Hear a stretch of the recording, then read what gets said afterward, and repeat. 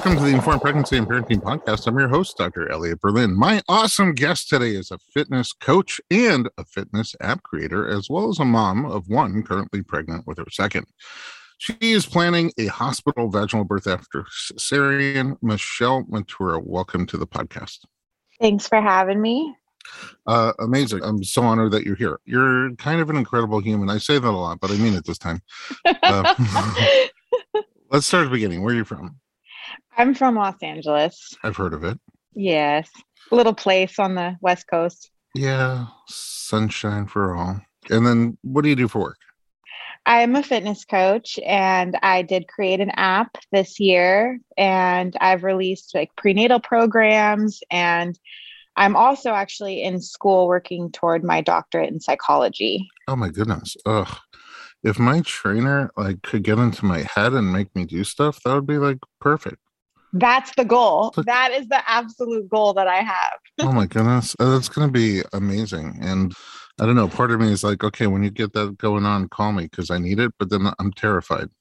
No, you're fine. I hate working out. And then if you get in my head, you're going to make me do it. I hope so. How did you get into fitness?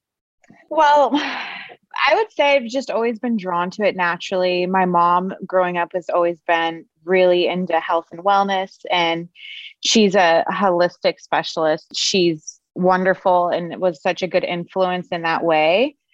And I wanted to feel my best, not just mentally, but physically as well. And then, I don't know, I just kind of realized I was working out as a passion and then as a really good outlet. And then it just became a career path while I was in school. Working on it as a passion in high school, in college? Yeah, it actually in high school, it's just been a form of release for me. Whenever I found myself stressed, whenever I found myself needing me time, I would go on a run or I would do yoga. As long as I was active and hiking and in the sunshine and moving my body, I noticed that my mind followed because I'm always in my head, as you know. Yeah. And kind of having that escape between reading and fitness, it's what works for me. Similarly, when I was in high school, I started eating out with a passion. And I still do. I'm very good at it. I'm pretty good at it too. It's just eating the right things. Okay, Dr. B? And then working out afterwards, not going to sleep. So at what point did you turn that into a more formal, I want to do this for people, for work? Well, I'd say 2 years ago, but initially I just wanted to really learn for myself so I knew what I was doing right. And I wanted to be as educated as possible and make sure that I was taking care of my body and not doing things that were going to actually hinder myself in the future, decrease mobility, whatever it may be. And then I started training my friends, and I was seeing results with them and seeing how happy and confident they were and how they were transforming mentally and physically. And that's when I was like, okay, I need to step this up and really open up to training other people because I want to be able to impact others in a positive way and share that knowledge. And I just started doing it and really dove in head first for sure. Yeah, I think a few things that are awesome about you as a trainer. Number one, you are what you preach. So you're not just being hey, you do these and I'm going to go over there and have a snack. Number two, you're very positive and encouraging and realistic. I feel like that kind of energy doesn't come, it's sort of gentle motivation. Well, thank you. Well, I think when I talk to other people, I genuinely, truly try to speak to others as if I'm speaking to myself. So I like to do live workouts with people. I do live workouts on the app. I was doing live workouts on social media. And I found if you have that accountability partner, if you see, I'm not just telling you what to do, I'm sweating. I look like I'm suffering. I'm making mistakes. Mm-hmm. I'm not doing anything perfect, but I'm doing my best and I'm showing up with you. And I feel that's been the most effective way because if someone just tells me what to do, there's going to be pushback. Mm-hmm. So I respect other people in that way too. And I'm like, hey, you know what? We're in this together and I messed up. So don't feel goofy if you do either. And don't be hard on yourself. I always preach like we're striving for movement, not perfection. And Mm, we're lucky we even get to move our bodies. Not everyone gets that opportunity. So I just yes. try to make it a lighthearted thing because, man, not every day is easy getting in there. Yeah, I can relate to that part of it. So then you said your mother was like a holistic practitioner. What kind of holistic practicing? She does a lot of detoxes and health and like body wraps and lymphatic drainage. And she also works on interventions for, substance abuse. And everything is very, very natural. And like when we were younger, man, I don't even remember getting milk. Hmm. It was just soy milk. Oh, wow. Yeah. That's not Not a really fan. milk. Yeah, it is and it isn't. My friend Lois Black says it's not milk, it's soy juice. But you can't call it soy juice because it makes you gag when you say soy juice. So they have to call it soy milk. You're not wrong, and soy milk is not my favorite. So Mhm. I'm not mad at you for saying that. I do like the oat milk. I just learned oat milk's not the best for you.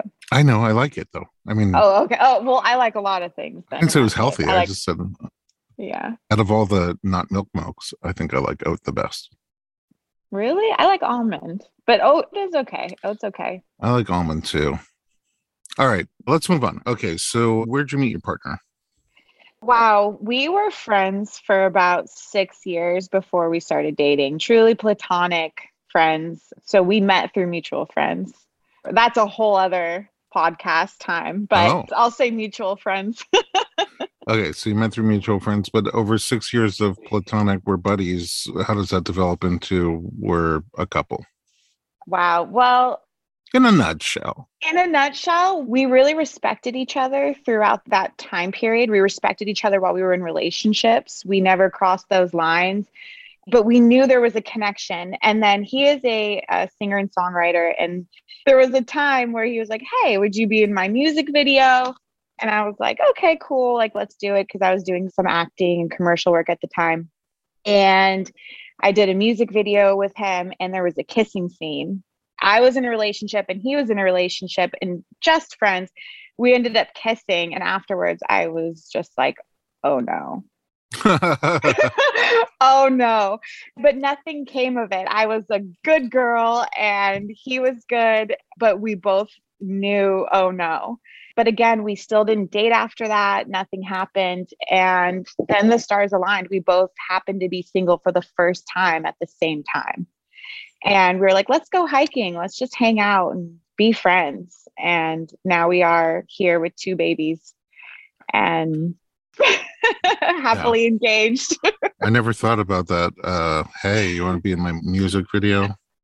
Yeah. He's very creative.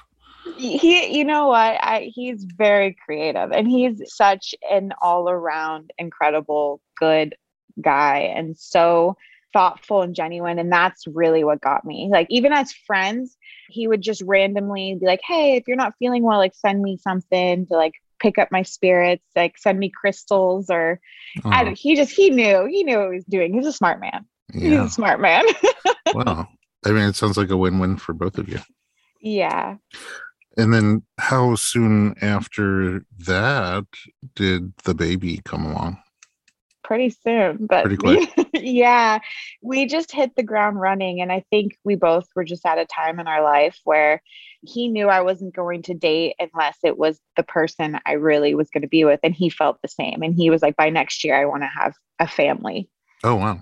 Yeah, he knew what he wanted. And I was like, let's take it slow. And again, here we are With another baby about with to. another baby who I was like, let's wait another year. But then, here again. Yeah. So it sounds like the first one was planned. Always babies are only planned. Really? That's not what I heard. All right. We don't have to dig into that. You're pregnant again. I am. How was your first pregnancy? Well, the beginning, I felt the first pregnancy, I was a little more emotional. My hormones, it was really hard for me to adjust, but I came around. I had energy.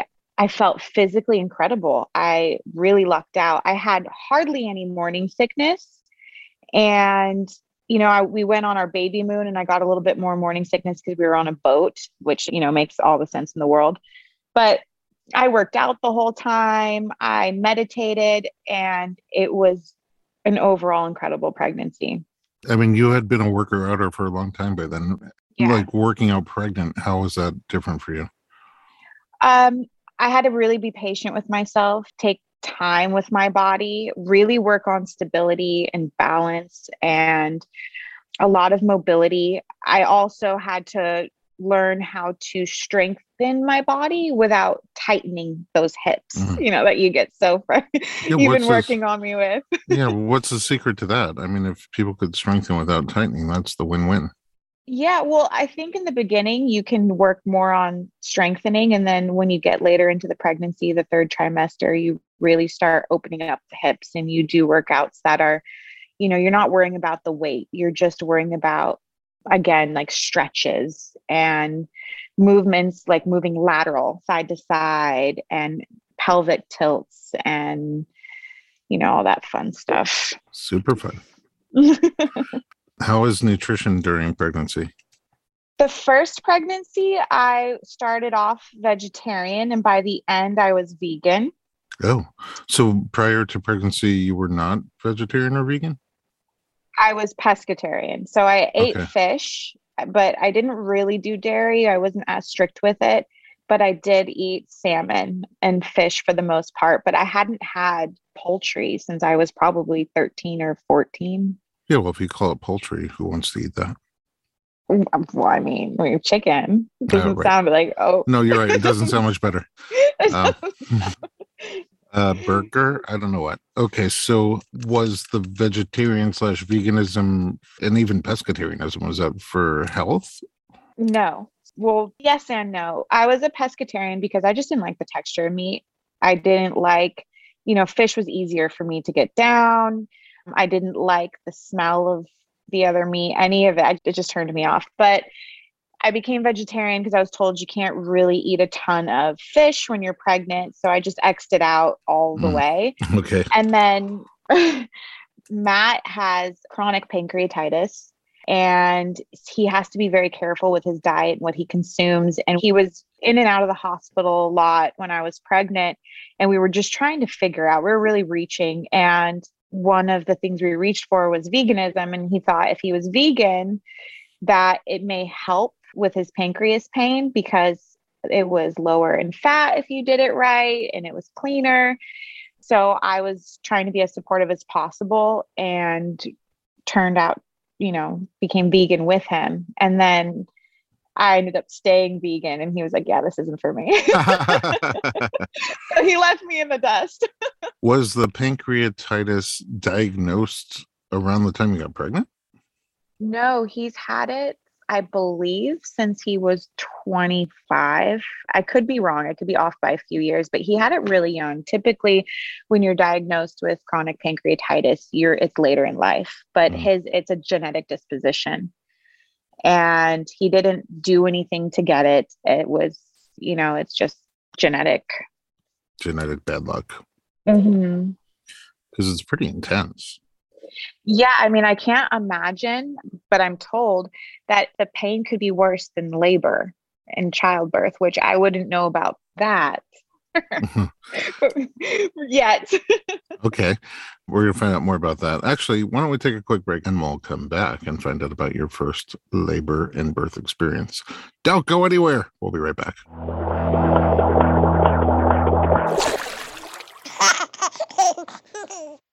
Hey everyone, it's Dr. Berlin, and I want to talk to you about something that is close to my heart. Literally, omega 3. It's a crucial nutrient that's sadly overlooked. With 95% of women deficient, Needed, the supplement brand I trust, created their brand new omega 3 soft gels. Designed by perinatal experts, they support you and your baby's well being from fertility to pregnancy and beyond. Unlike other brands, Needed's omega 3 is sustainable, pesticide free, and third party tested for purity. Plus, my favorite, it has a milder taste and smell, perfect for sensitive mamas. Don't wait. Visit thisisneeded.com and use code BERLIN to get 20% off your initial order. Experience the needed difference, consciously crafted for your health and the planet.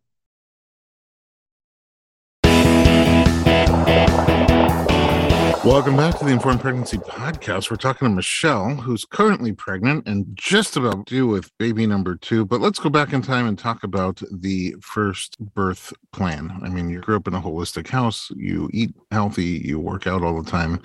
You worked out through your pregnancy. What was your plan, if you had one, for your labor and delivery first time around?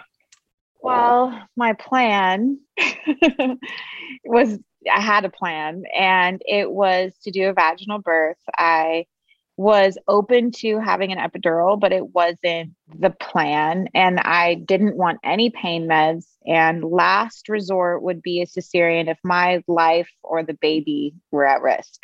Okay. But before we go further, let's unpack that. No pain medication, because why? I just don't feel they mix well with me. I just don't do well. I don't like the way I feel when I'm on pain medicine. I don't like the disconnection that I feel from it. I tend to notice I get a little moodier. So I was hoping, minus the epidural, like just really no pain meds. I'm not a fan of pain meds at all. Minus epidural, meaning you're yes to epidural, but no to like narcotic pain meds? Yeah. So Okay. if I needed the epidural because it was just too hard, I could not push. I understood that. And I was like, you know what? I'm not going to try and be a superhero, But you are a but the superhero. pain meds. Well, thank you. Thank Mhm. you.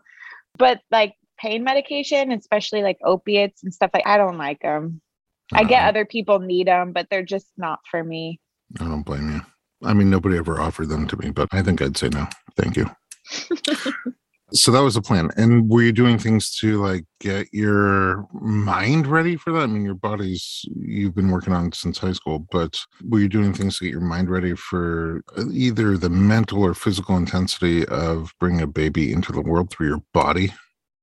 I thought I was, but I think my scope since has been broadened on what really that means and what it entails.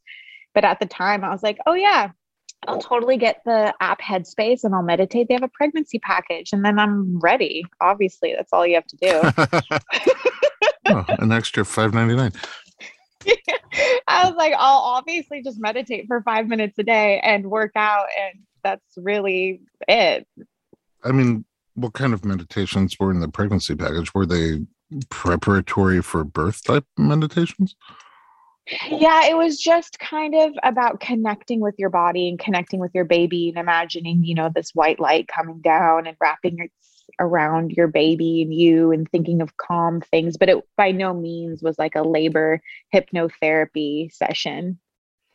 And you were planning to give birth at a hospital Yes. with a medical doctor? Yes. Okay. No. And anybody else on the team? No. Okay. So you and Matt and Yeah, a me, doctor. Matt, and a doctor. My doctor, who was my OB at the time, I think she's a great person. She's a great OB. But I asked her, hey, can I have a doula? Like, I heard that it would really help during, pregnancy. And especially because Matt does have a condition, I wanted to make sure that he and I both had support just in case he was having a flare up. And she basically was like, you can have me or a doula. Oh, ouch. Yeah. And I didn't know, and from my experience, which was very little, she's a doctor and I'm not. I'm like, well, I'd obviously rather have a doctor than a doula. Like, Right. I mean, it's usually not one or the other. They play very different roles. Did she have a bad experience with a doula? Did she explain that position?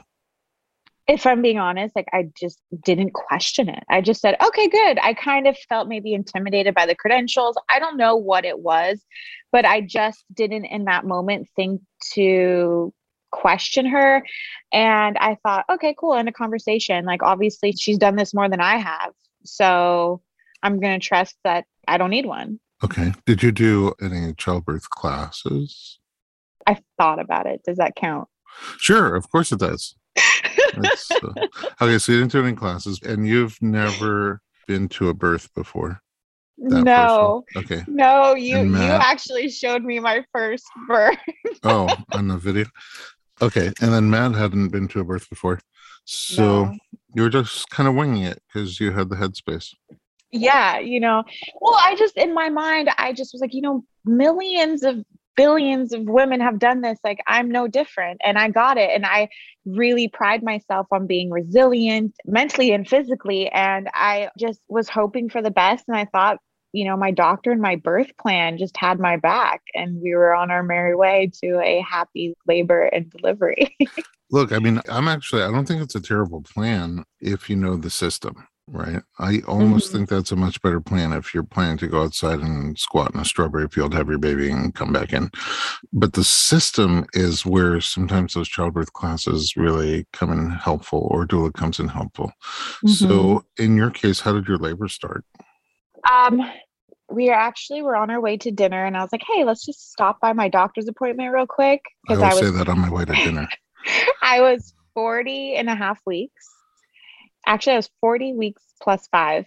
So right there. And I was like, oh, I just have to go in really quick. She just needs to check me out really quick. And when I got in there, she was like, Michelle, your amniotic fluid is extremely low. Also, did not know what amniotic fluid was, just sounded awful to me. And I was like, Oh, oh, are we okay? And like, are we good? And she goes, no, you need to get admitted to the hospital and we need to induce you. So already, like, I didn't even have my hospital bag. I didn't already my birth plan. I was like, but the controls, come and on. also you didn't eat dinner yet. The worst part about it is I didn't eat dinner. You're right. And there's nothing worse because I knew that when I went into that hospital, I was getting ice chips. Yeah, So I if was you're just, lucky. if I'm lucky. So I was just not pumped. Oh no, so you So literally just got in the car and went to the hospital?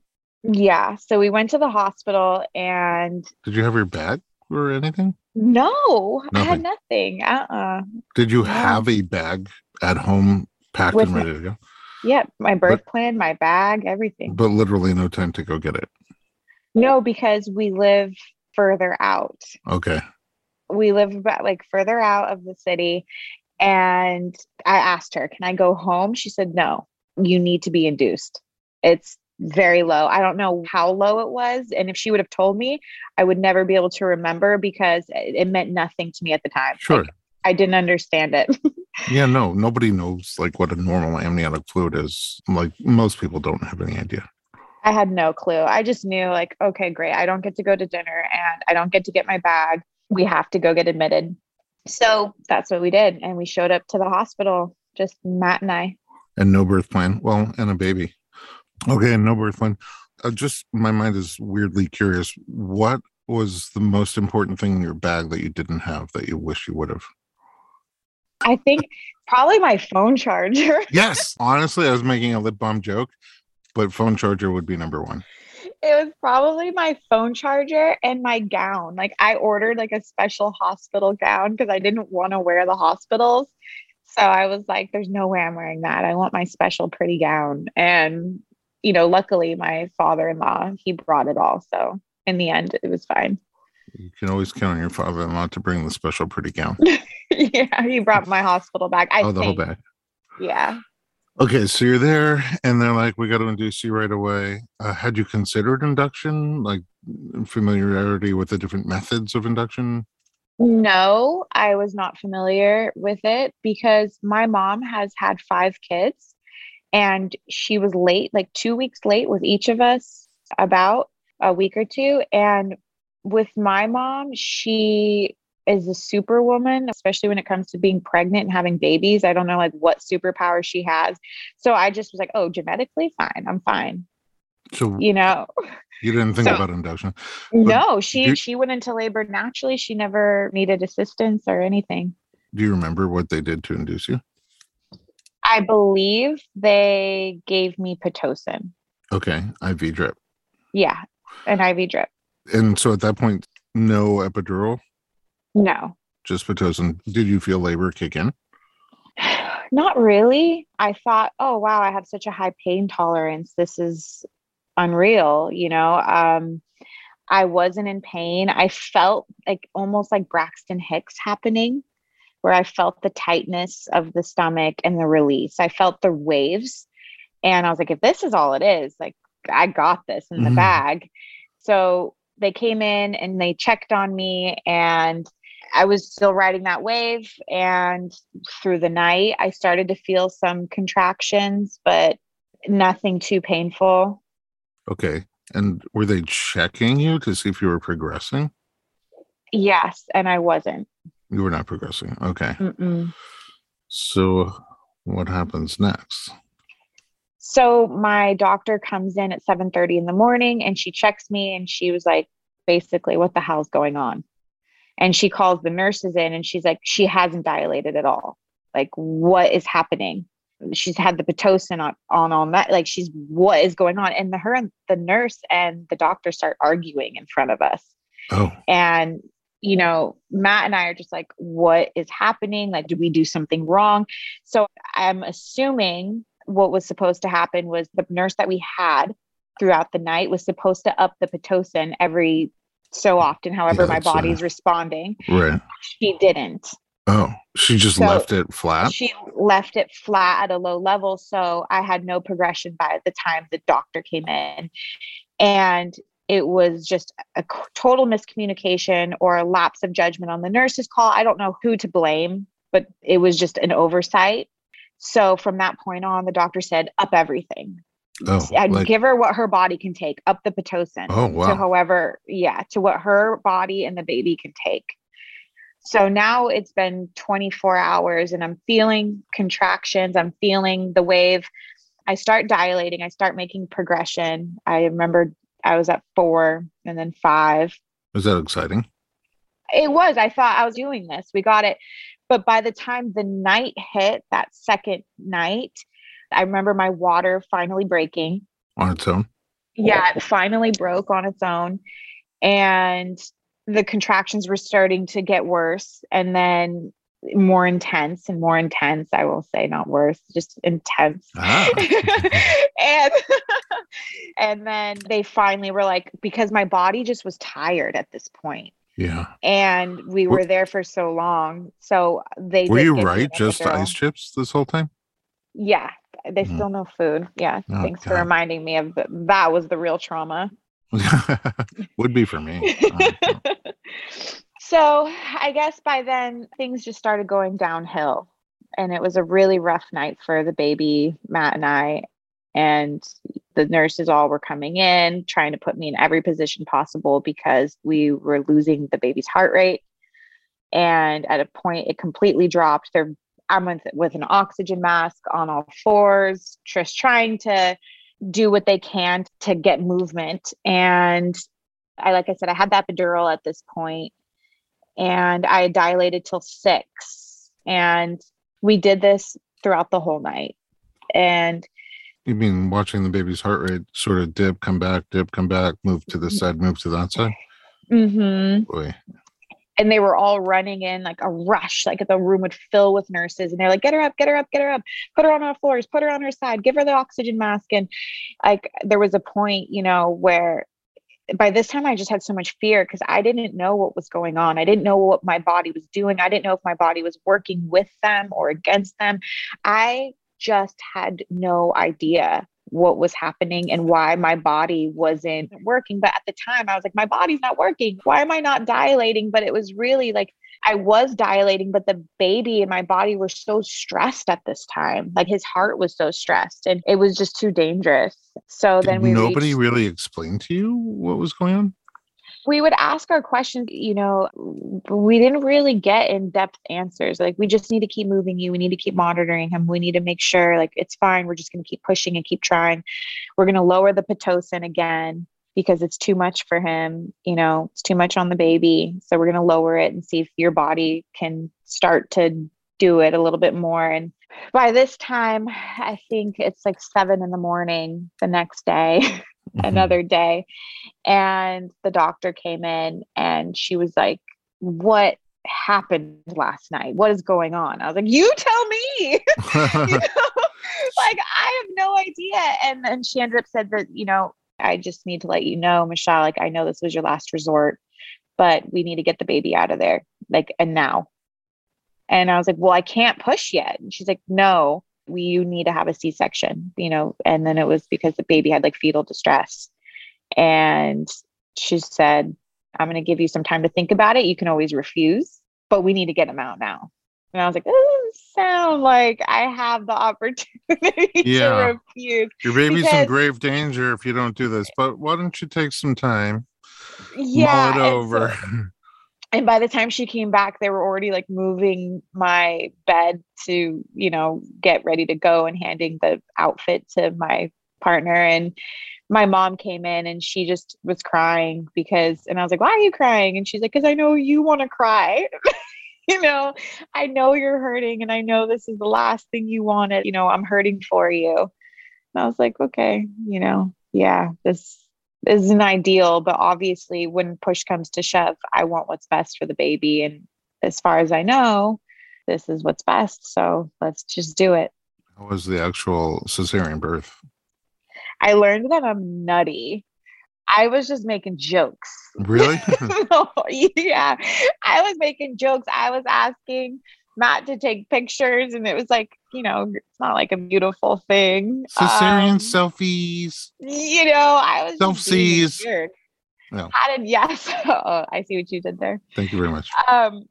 I was so out of it. I hadn't eaten in 36 hours and I was on meds and IV anesthesia at this point and epidural and I think a pain med. Who even knows?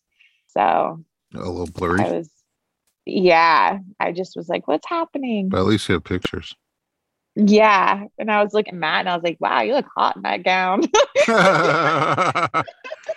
was like, what is wrong with you? Well, I mean, good. At least you have the flexibility and the fun mindset to be able to roll with the punches, switch gears. And, like you said, that's what you were told is the best thing for your baby. And you said from the beginning, that's what I'll do if I have to. And you did. Yeah, I was using humor to mask, obviously, how upset I was, Yeah, I was definitely using humor because if not, I would just would have been emotional and I didn't want to be at the time. I didn't want to make it scarier than it felt, if that makes sense. He came out healthy. He came out great, yeah. And you came out healthy. Yeah. So there's something for that. Yeah, I know. And that's what matters at the end. So I'll work through the PTSD later. Before we go to break, what did you eat? What was the first thing you ate? Do you remember? I can't remember the first thing I ate. I feel like Matt got me some sort of popsicle that I love and maybe Erewhon. Oh. Not to sound like bougie, but I feel like that's what I ate, like a breakfast burrito or something like that. I feel like they should sponsor this episode. I would love that. And the first thing I ate was Erewhon. Shout out to Erewhon. All right, let's take a break. We'll come back and find out about this pregnancy and your plans for the imminent birth. We'll be right back.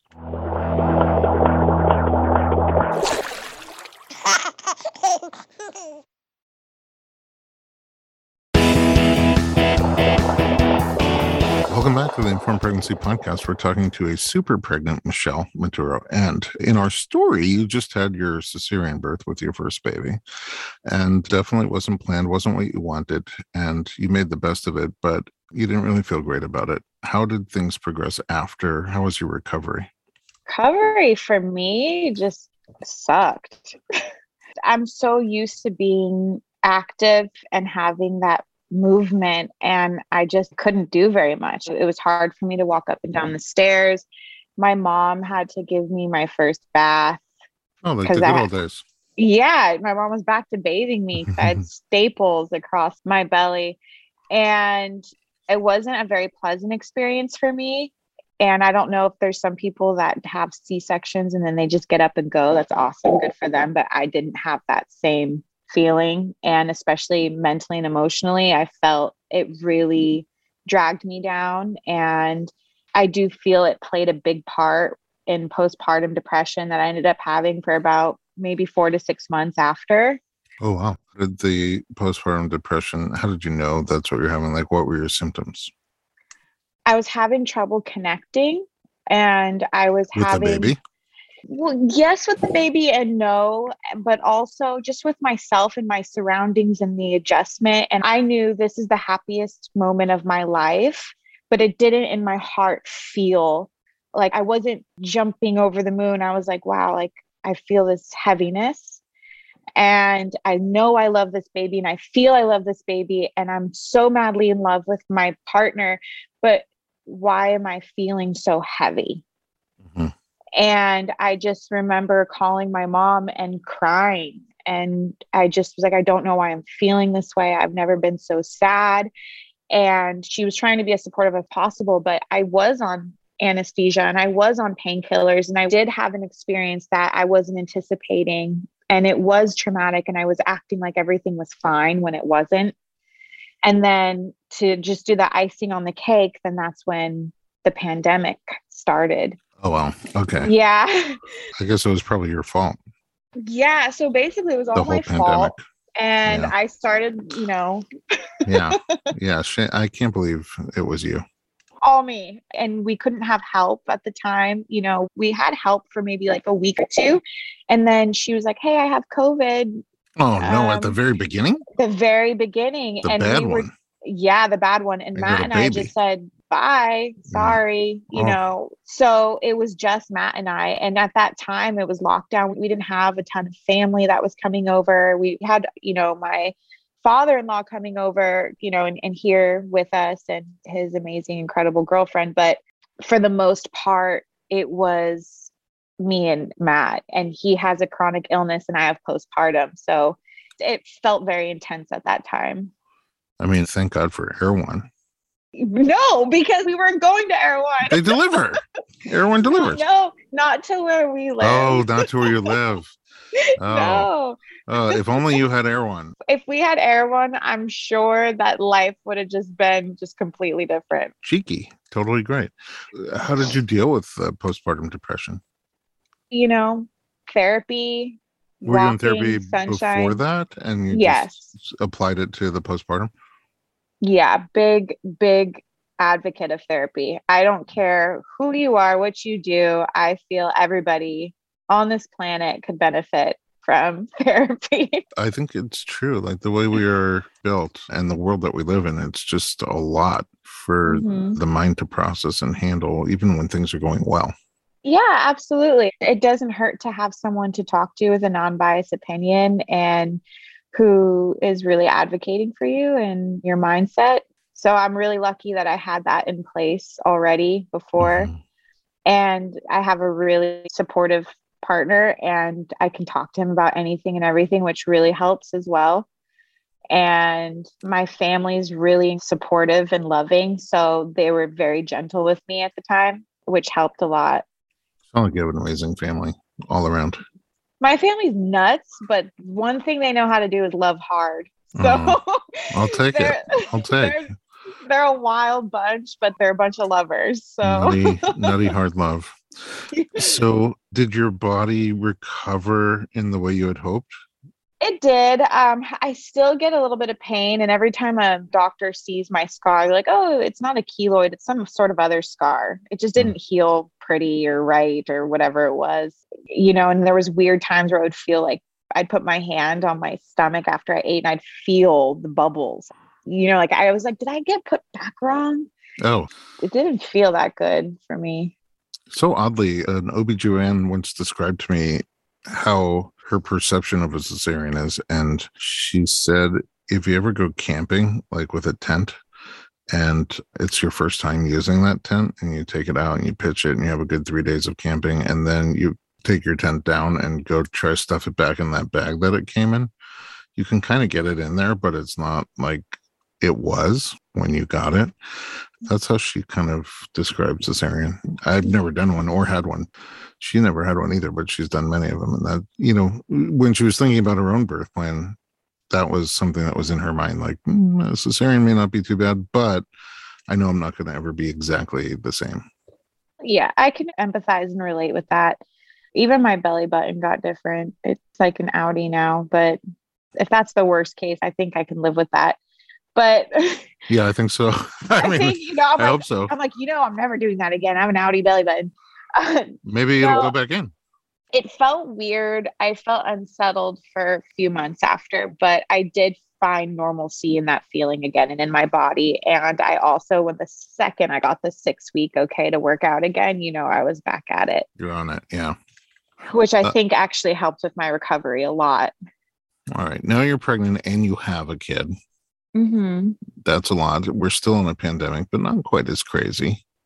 I feel like it's toward the endemic, but I'm not It's a toward the reputable endemic, but even source. like, I mean, just for reference, we're literally past Omicron already. And, we've gone through this transformation from the first COVID that came around, the first strain, where everybody's like, oh my God, I don't want to get COVID because I don't want to die. And then Omicron came around and people were like, I don't want to get COVID because, I need my nanny and my whatever. It's a total shift to people who are saying, gosh, I hope I get COVID so I'm immune longer. It's just changed a Hmm. lot. And now the masks are coming off, even in Los Angeles. And you brought us a pandemic with your first baby and you're bringing us out with the second baby. It's very nice of you.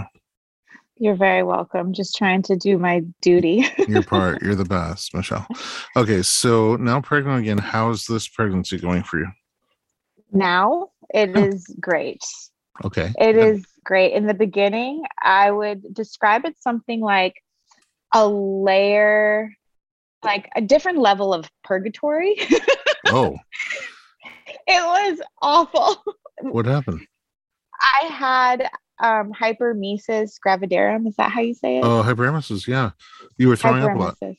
Just not a lot. A lot is an understatement. It was so hard for me to even get out of bed. Vomiting so terribly, so nauseous. I couldn't even make it to the toilet. I would throw up in my sink. I would throw up wherever I could. I'd be outside. I would be walking. It was so bad. Did you lose weight? And oh, yeah, I ended up dropping down. I'm already pretty small and I lost a lot the first trimester. Yeah, I was only asking because one of the signs of hyperemesis versus, let's say, nausea and vomiting of pregnancy is weight loss. Oh, yeah. I dropped down to, I mean, maybe, I don't know, 100 pounds. It's like I'm supposed to be gaining weight. Right. And I also had severe hair loss and started losing all my hair because I couldn't even get the prenatals down. They made me sick. I was listening to my OB and I started eating eggs and protein shakes. So, I mean, I've always had protein shakes, but I started eating eggs again because I was like, whatever is going to be good for my body and this baby. I don't, Oh, you are still vegan?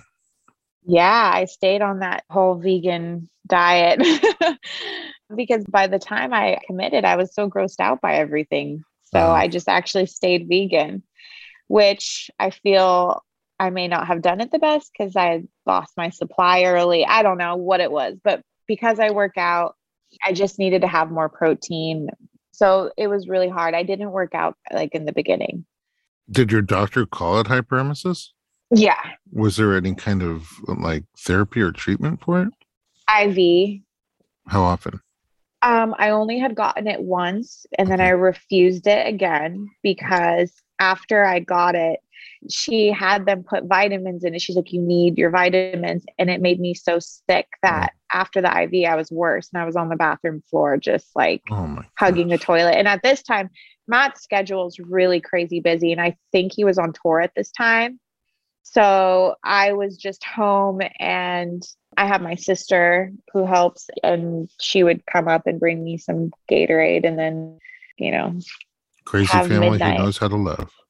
Yeah. It took me a while to get through that phase. I think it finally ended when I was like 4 or 5 months where I was finally able to get a grip, but I still had to start slow. Everything was still making me pretty sick. And then I also had the stomach flu at the same time. That's amazing. That sounds so comfortable. Yeah. Okay, now, after you have a cesarean birth, your next pregnancy you have two options. You could have a repeat cesarean or go for a vaginal birth after cesarean. Have you made a decision which one you're aiming for? I'm aiming for the VBAC Okay. and I would like so deeply for that to happen because I feel like it's possible. So this time around, we are taking VBAC classes. I have listened to as many podcasts, videos. I now have a doula. Even at around 32 weeks, I switched OBs to a different OB who we feel is more suitable for the procedure. for the VBAC, Oh, like yeah, VBAC the is, labor. yeah, Well, it was a procedure for me last time, so I don't say truth, ever like labor and delivery. I'm like truth. procedure and birth. Like, Yeah, no, totally. I get that. I mean, but the whole thing is by definition, VBAC is the absence of a procedure. It's just birth yeah. without intervention. And so now I'm understanding that knowledge. I know knowledge is power, but now I know it's freedom. It's being able to advocate for myself. The more I know, the more comfortable I'm going to be in that room, the more comfortable I'm going to be to stand up for myself and my body and know what to expect a little bit more and not be so intimidated when a doctor tries to tell me something, or a nurse. Like, I can second guess them. They are people. And if I feel it's going against what I want to do or what I feel like my body's capable of, I can advocate a little bit more, knowing that, I'm not going in completely blind. No, I don't have the experience or the credentials, but I am learning as much as I possibly can before I get to that point. And I am putting in that work. I'm also seeing, obviously, you, who I think makes a huge difference Oh, thanks. in I highly recommend preparing me. my body. I Okay. mean, it makes a huge difference. I could tell in my body. It's just my hips are getting looser. My mind is better. Like, I mean, you've helped guide me so much. When we first sat down, you asked me like, oh, so you want to try for a VBAC or cesarean? I was like, well, I'd like to do. And you're like, sounds like, you need to listen to these podcasts and do this, and what you want, and don't let other people bully you. And I was like, hey, you're right. Yeah. I mean, you never know how it's going to go, right? But if you want something, you got to go for it. You got to aim for it. It doesn't just like show up on your radar. Yeah. I told it was almost like it was such a no-no. I was told that after you have a cesarean, that you should just have another one, and that your uterus was going to explode, and that like no doctor really wants to do it, and it's just more difficult. And I just heard so many negative things about it. But then after doing the research, I learned that couldn't be further from the truth. They both have risks. A second cesarean has just as much risk as a VBAC, if not more. They have different risks. And some of them are for this pregnancy. Some of them would be if you're planning to have another kid down the road, then how you do this one will affect that pregnancy and birth. There's a lot to consider. There's pros and cons to both, and it's not black and white. And as long as you learn the risks and benefits and make a choice, then we're supposed to support you in that choice. And, the current recommendations are that more people should have access to VBAC. It got a bad rep. And there are risks. There's certain things you can do to mitigate the risk. There's certain things that we can do if those things happen to immediately jump into action. But it should be your choice. Yeah, I agree. And I feel like when I started to learn more about it, the risks were worth it. And just even with the healing alone, I just was like, wow, especially now having a toddler and a newborn, I just feel that, recovery will be smoother. I feel it'll be easier to connect. I feel that I won't have to be on pain meds after the birth, which is a huge bonus. Again, obviously, if push comes to shove and I have to do what's best for the baby or my body, I'm not going to give so much pushback that, I'm doing this just because I've made up my mind and I don't care what anyone says. No, I just want to be able to know that I have the ability now to make an informed decision. That's amazing. I have so many questions. Are you going to bring food? I don't know. We don't have to tell them. Yeah, I don't know, but like, I don't want to like poop my pants or something. Oh, that's what you're worried about? I mean, I don't know. I have this discussion from time to time on the podcast. And, observations of a male doula, number one, in the moment, you usually don't know or care. Number two, nobody else around you cares. Generally in the hospital, especially the one that you're going to, you have like layers of disposable chucks underneath you. And if something comes out, it's not usually buckets of poo. It's like a sliver.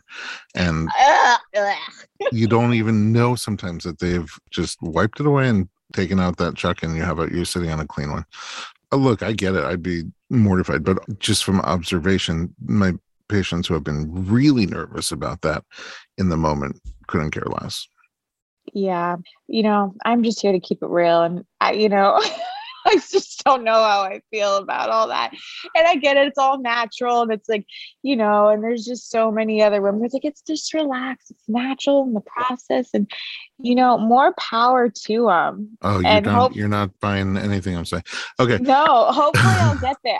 Hopefully I'll get there. But like I feel like you know how my mind is, at this point. And, maybe I'll get there. I'll Yeah. loosen up a little bit. Again, in the moment, it's a little different than now. Yeah. So, did you get another cool labor gown? I have to order it still. I'm working on my hospital bag now. I had to work on everything else first. And now that the nursery's done, I feel like, okay, I can get the hospital bag ready. Okay. Food for thought. Sometimes fitness people like to wear fitness clothes when they're in labor. You mean what I'm wearing while in labor? I was like, well, you mean what I'm wearing right now? Yeah, I can't see exactly what you're wearing right now, but yeah, like what you would wear if you were going to work out.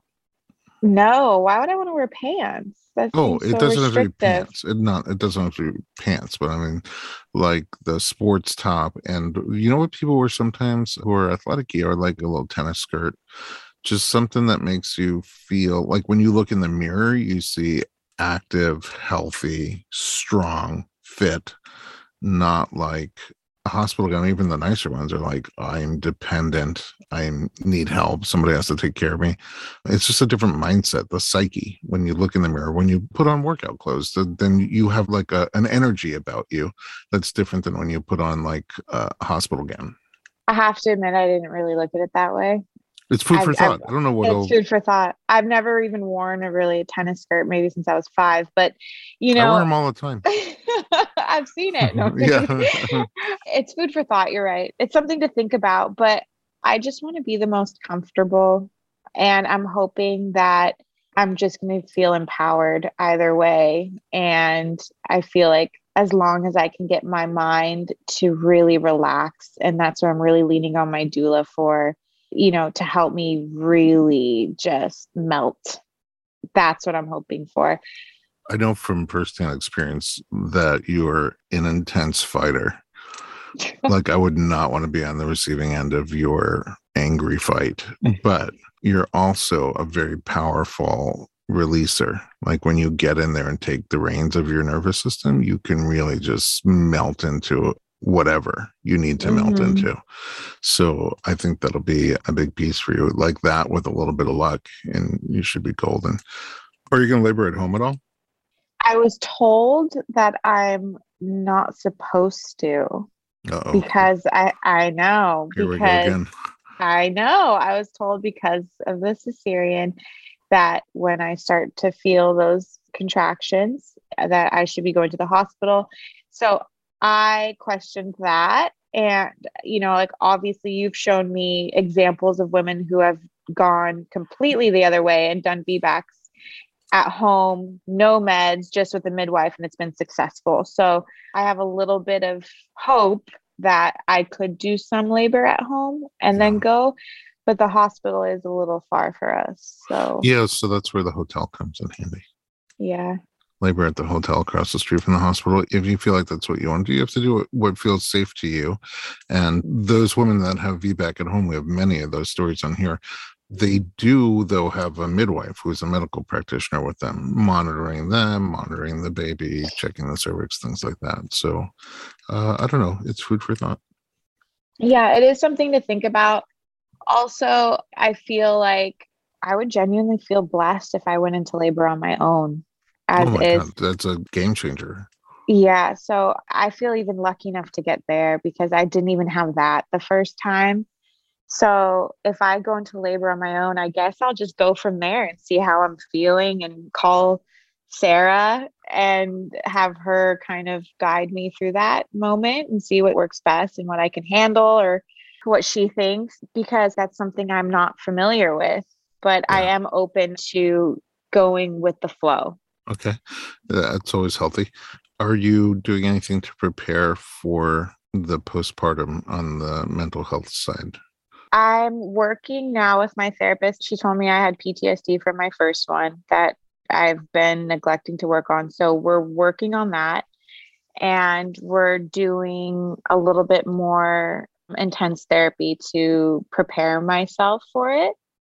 but I'm not taking any sort of antidepressant or anything. I mean, but you have a mind now for what it might feel like on the other side. It seems like you'll Yes. probably catch it sooner, and your therapist is on board with it. So it's like you guys will have a lifeline right away. Yeah. So I feel that working through issues now will help them not feel so intense after the baby. Because, everything does drop and change drastically after you have the baby. And if you already are feeling any sort of low lows, or you're feeling any sort of trauma, it's just going to really hit like a ton of bricks, at least for myself.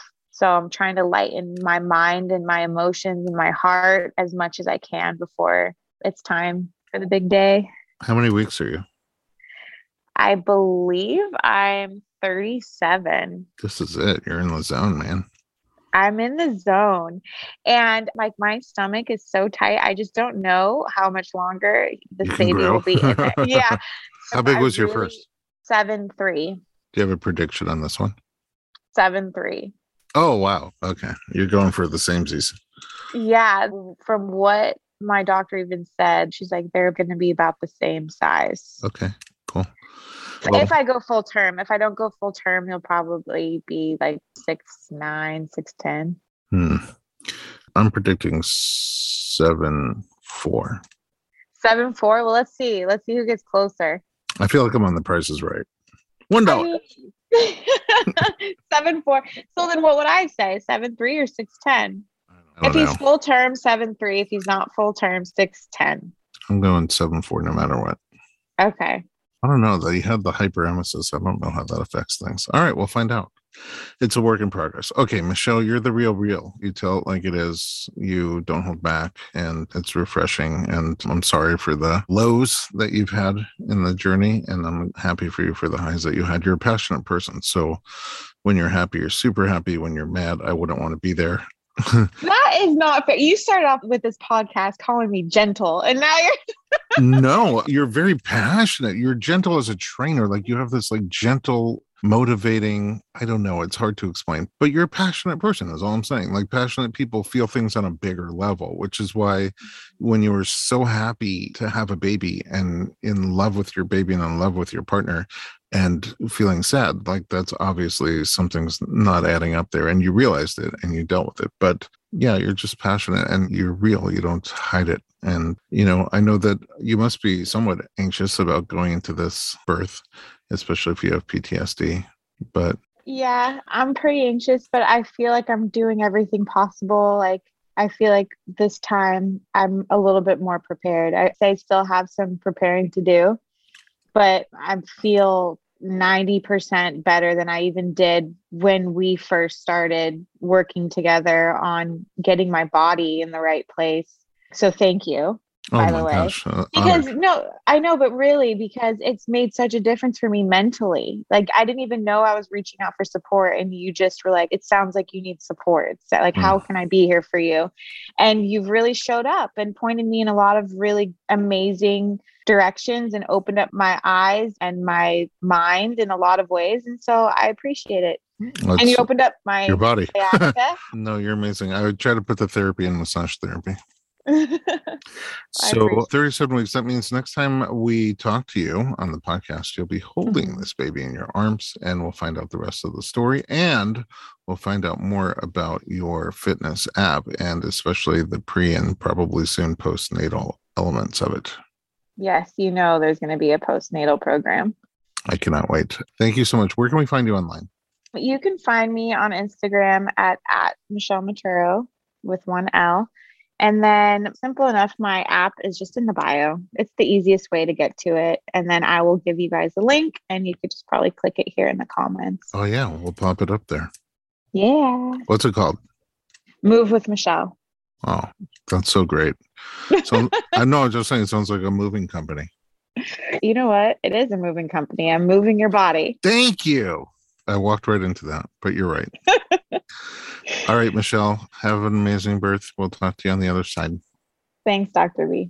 Thanks for listening to the Informed Pregnancy Podcast. After you check out at Michelle Maturo with one L, visit us on Instagram at Dr. Berlin, DocTorBerlin.